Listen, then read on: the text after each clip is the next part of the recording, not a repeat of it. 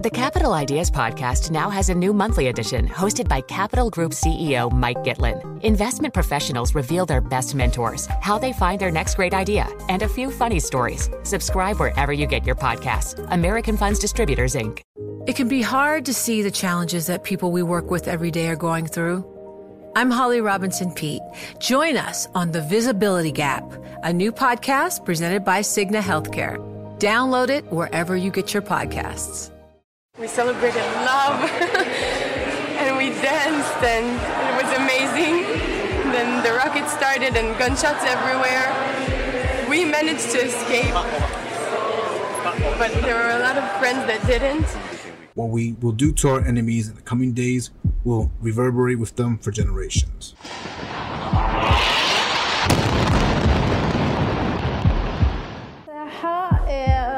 A missile hit in the square and there was rubble hitting us as we were walking. There was glass, metal. It was like doomsday. There are civilians here whom are not our enemy and we do not want to target them. We are asking them to evacuate. There are 50 people in the house without any food, drink, water or electricity. I don't know how we'll provide food for our children. War isn't what we're looking for, but war was forced upon us by a bloodthirsty terrorist organization.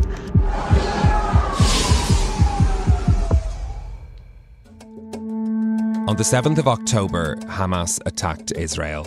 1,200 people were killed and more than 200 others taken to Gaza as hostages. It was the largest loss of Jewish life since the Holocaust. Israel's military response was swift. At the time of this recording, Gaza's Hamas-run government says more than 15,000 people have been killed there, including thousands of children. A moment ago, you heard from some of those at the heart of this story, in Israel and in Gaza. But the impact of the conflict is being felt far beyond the Middle East. From Cape Town to Paris, London and New York, reports of hate crimes have risen dramatically. It's a difficult evolution to measure, but our global team of Bloomberg journalists have been collating the data, allowing us to build a unique picture of rising anti-Semitism and anti-Arab, anti-Muslim sentiment. For this special programme, we've brought together some of the journalists who worked on this project to hear what they found out and from some of those affected. Let's start in New York, and our bureau chief, Katia Porzakansky, is with us for this. Katia, what's changed in New York for the Jewish and Muslim communities since the 7th of October? I'd say New York is on edge. The city is a home to the largest Muslim population in the United States, but also the largest Jewish population outside of Israel. We've had demonstrations in the streets starting the day after the attacks in Israel. We will free Palestine! Within our lifetime! And seemingly haven't stopped.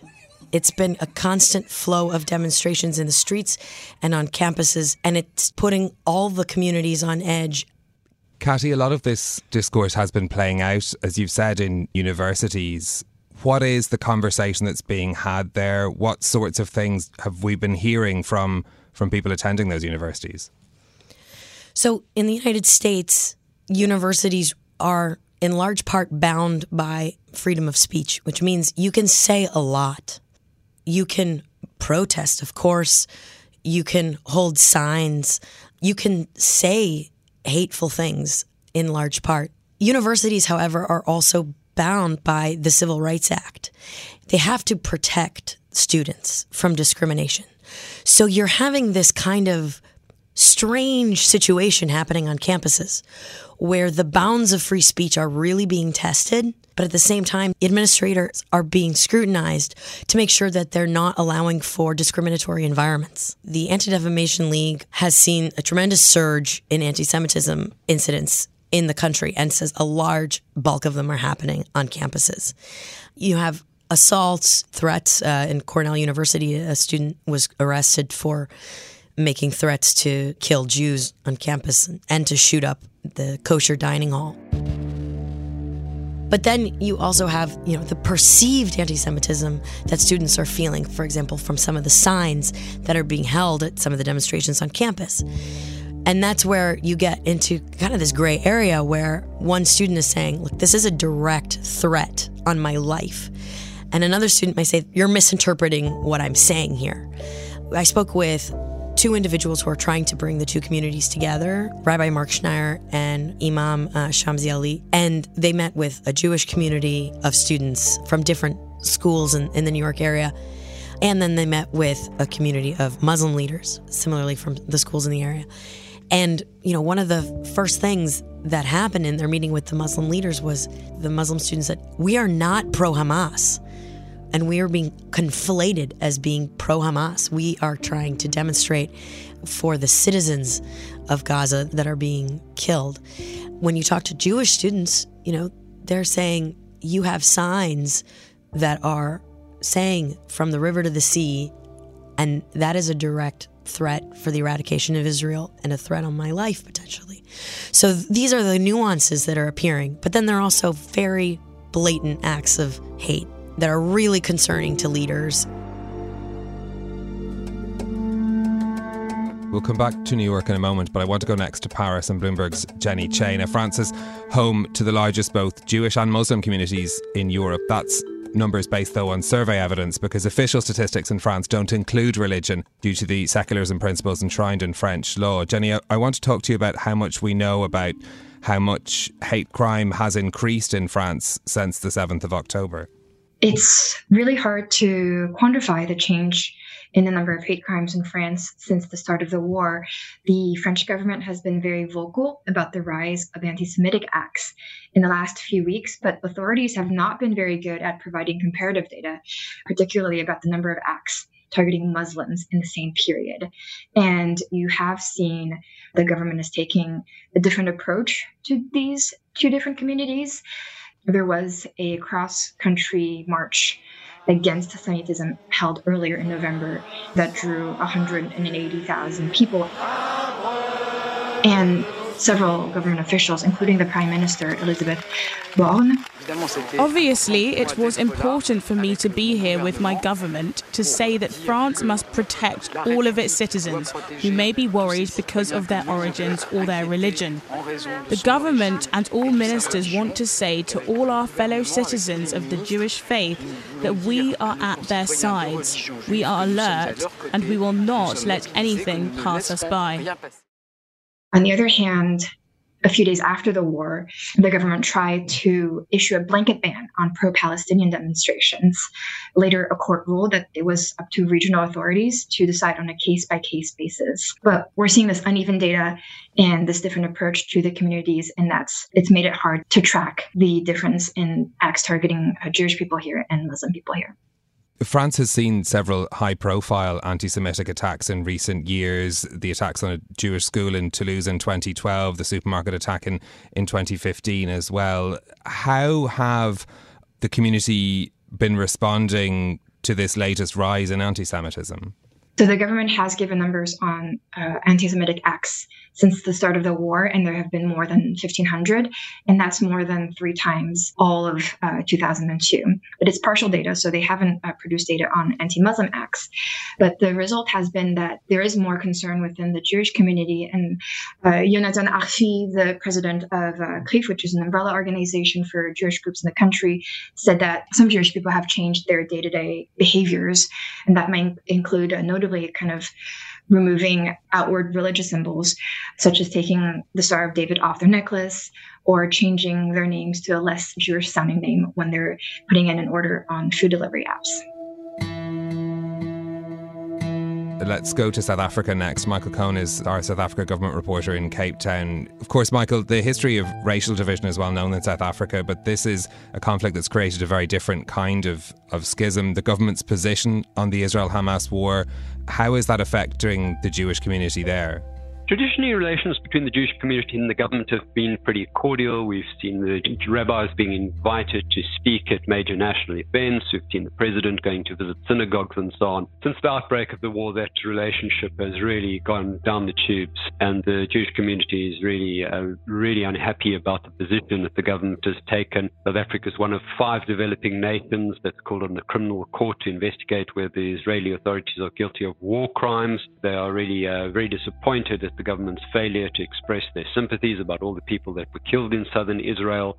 The relationship really is at an all-time low. Incidents of anti-Semitism here have also spiked. We've seen a number of protests on a weekly basis. We've seen protests from both sides. The situation really is at its lowest ever.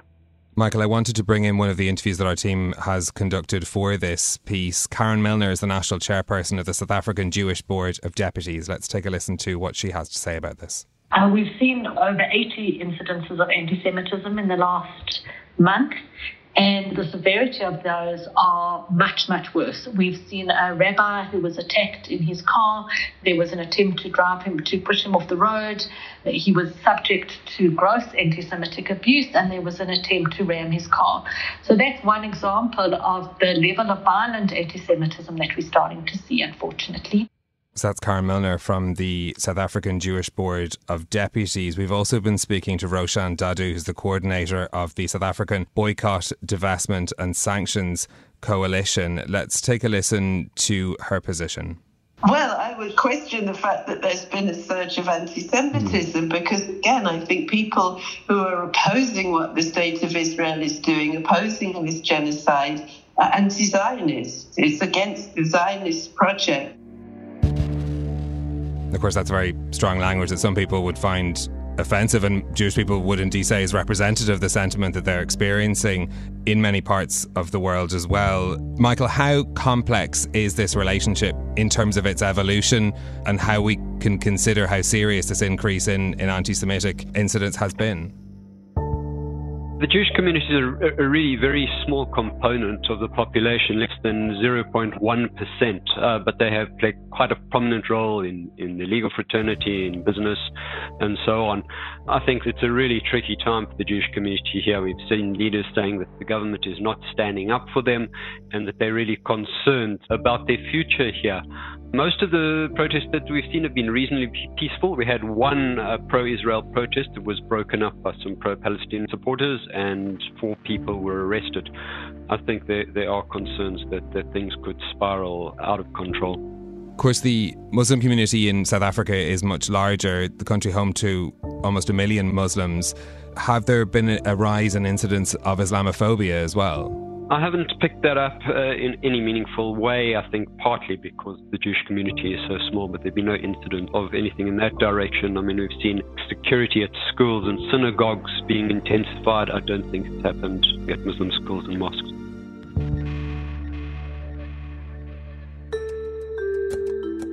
OK, let's come back to London next. Our reporter Eamon Farhat is here with me. Now, London, Eamon, like New York, is somewhere where there is a significant amount of data that can help us to understand what's happened since the 7th of October. What numbers are available, first of all, and what have they told us about the trend? So according to the Metropolitan Police, on average there's about 60 cases of anti-Semitic crimes in London every month. But in October, just after the attack, there have been 533. That's almost 9 times more than usual, and for Islamophobic attacks, it's the same thing. It's about 2 to 3 times as much as the norm. So definitely been a huge surge of it. It's also what we hear when we talk to people in the street. I spoke to different community leaders, I spoke to rabbis, to imams, and they're saying that tensions are very, very high. You know, we've had mass protests on the streets basically every Saturday, and this culminated on the 11th of November. We had this big protest that kind of came to clash with some far-right groups. So the 11th of November is Remembrance Day in the UK, remembering the fallen soldiers across different wars, but specifically for World War I. And lots of people from the far-right decided to call on their supporters to come down to London to protect the monuments. And this did cause some clashes with the police. 18 police officers, I think, were injured, lots of violence there. The protesters were mostly peaceful, but there is a lot of tension around this. One of the interviews that you have conducted around this issue, Miriam Berger is the senior rabbi of the Finchley Reform Synagogue, and you spoke to her just before that demonstration in London. I think it's a really difficult time to feel safe as a Jew in London at the moment.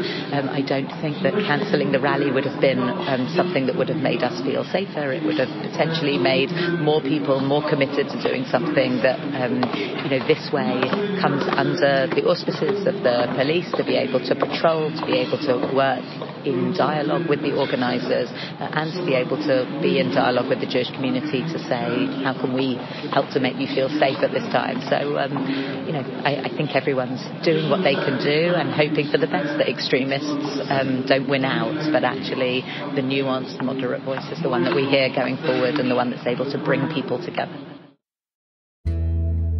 Eamon, it was the question of policing that was central to the political debate around that particular protest. Is there a sense that authorities have moved on from that response now? How are they approaching this issue given the rise in incidences that you've told us about?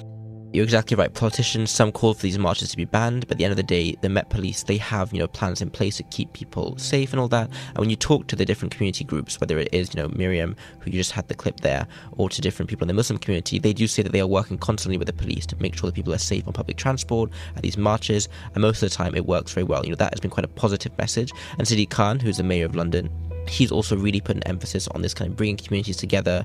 At the remembrance service for this, that was just before this march, he had a multi-faith element where you had people from different communities giving prayers, and he really, really tries to get people to work together on this issue and really not talk about the divisive topics, but more bring people together. Let's take a listen to some of that interview with Sadiq Khan. These things have happened in the past. This is the worst I've known it. I used to be a communities minister in 2009 when Israel was involved in a military altercation with Gaza, I think December 27th to middle of January. And I remember then, as a communities minister, the impact on communities across the country. This is worse than that. That was the Mayor of London, Sadiq Khan there. Eamon, I wonder, when we look at the response from authorities, from the likes of Sadiq Khan as well, does this give the communities in London a sense of safety in somewhere where we have seen the rise in incidents like these? Right now, safety is not a word that most people talk about. People do feel unsafe, at the moment. I think a lot of people say that as this war goes on, if this war continues for however long, these tensions will continue. There is a realization that London, is a good place for different communities, and eventually things will get better, but right now, people do not feel safe. But let's go back to Paris and our reporter Jenny Che. We talked earlier about the French government's attempt to ban some of these demonstrations and the subsequent legal cases that came around. Is there a sense the French government has come up with a coherent response to this problem? I'm not sure they have. I spoke to Abdallah Zekri, president of the French Council of the Muslim Faiths Observatory on Islamophobia, and he told me that it would have been better to have a march for peace. Because when you have government officials, of course, joining a march against anti-Semitism, it can leave the impression that the government is mainly supporting Israel, and some people in the Muslim community might feel alienated. At the same time, the government has also not really been able to provide coherent data on the acts. They're obviously speaking a lot about the rise of anti-Semitic acts since the war, but the fact that they haven't given comparative data for acts against Muslims over the same period, it raises questions about the kind of data that is being compiled and whether it's being compiled in a way that makes it easy to analyze, so that the country can track these racist and discriminatory acts during times of conflict, but also during normal times. Katia Porzakansky in New York, you talked us through the debates that are happening in universities, the demonstrations that are happening on the streets of New York City. Are communities, both Jewish and Muslim, feeling comforted by the actions taken by authorities? In terms of school authorities, no. I think everyone is displeased on both sides. The Department of Education has now opened 7 investigations into schools in the United States. 3 of those schools are in New York for discrimination. So the pressure is on for them to kind of get the situation under control. But both sides are disappointed. For example, in Columbia University, they suspended temporarily 2 of the pro-Palestinian student groups for repeated violations when it comes to their demonstrations, including one that proceeded against the rules and that included intimidation. But by shutting down those groups, they've now spurred all sorts of accusations of shutting down free speech, chilling criticism of Israel, and faculty and students have written in protest against the school for doing that. From the Jewish community, they want to see more action taking place. They want to see quicker responses to acts of anti-Semitism.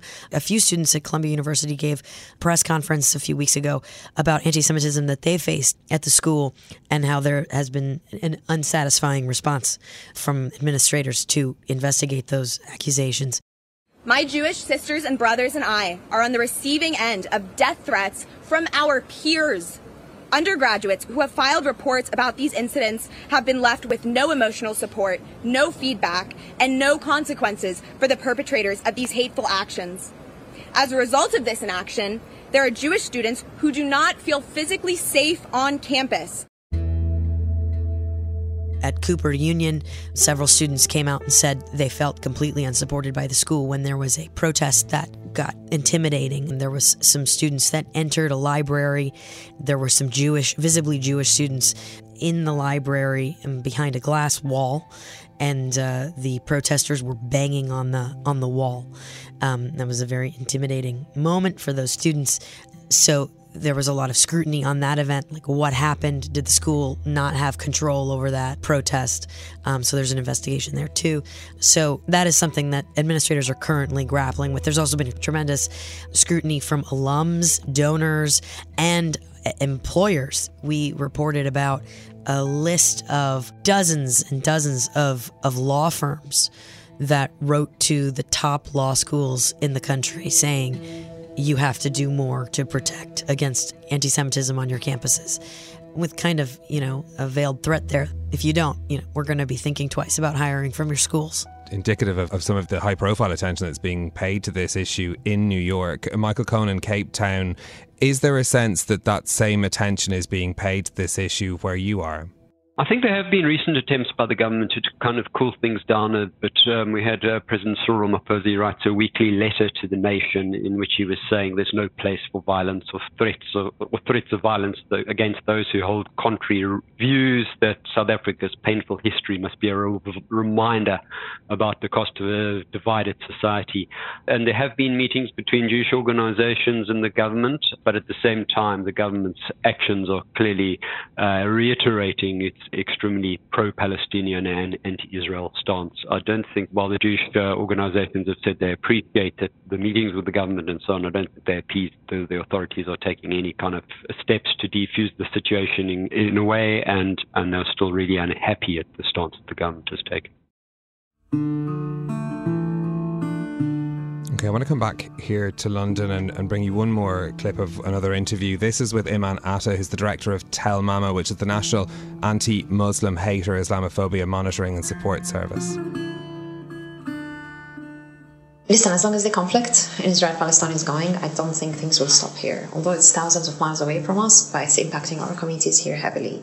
Unless that conflict stops, that's when things maybe would start coming back to normal. And I wouldn't say it would come back to normal as you'll see everyone happy and everyone talking with each other. No, it will take a lot of time. And there are bridges that most probably have been broken. There are bridges that are shaken. These are the ones that most probably can get back to reconnecting. But there's many bridges that unfortunately got broken this time because people are just too angry. People have got too many emotions going. People are grieving. People lost loved ones. And people just don't seem to see the humanity in each other.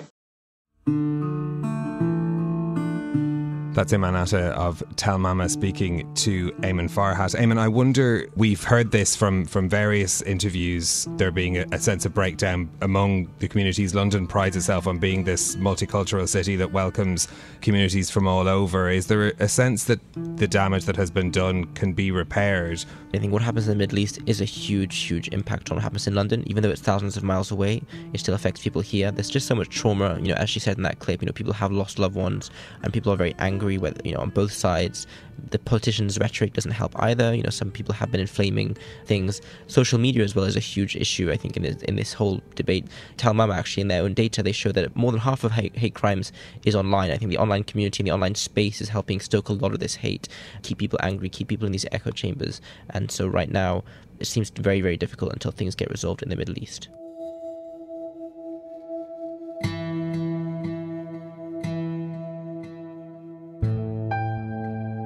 Bloomberg's Eamon Farhat in London, Katia Porzakansky in New York, Jenny Che in Paris, and Michael Cohen in Cape Town. Thank you to you all.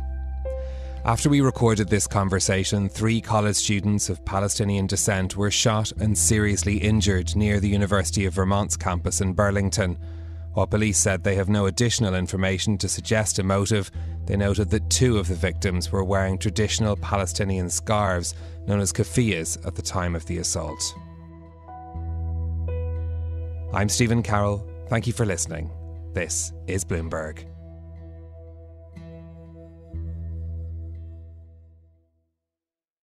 The countdown has begun. From May 14th to 16th, 1,000 global leaders will gather in Doha for the Qatar Economic Forum powered by Bloomberg.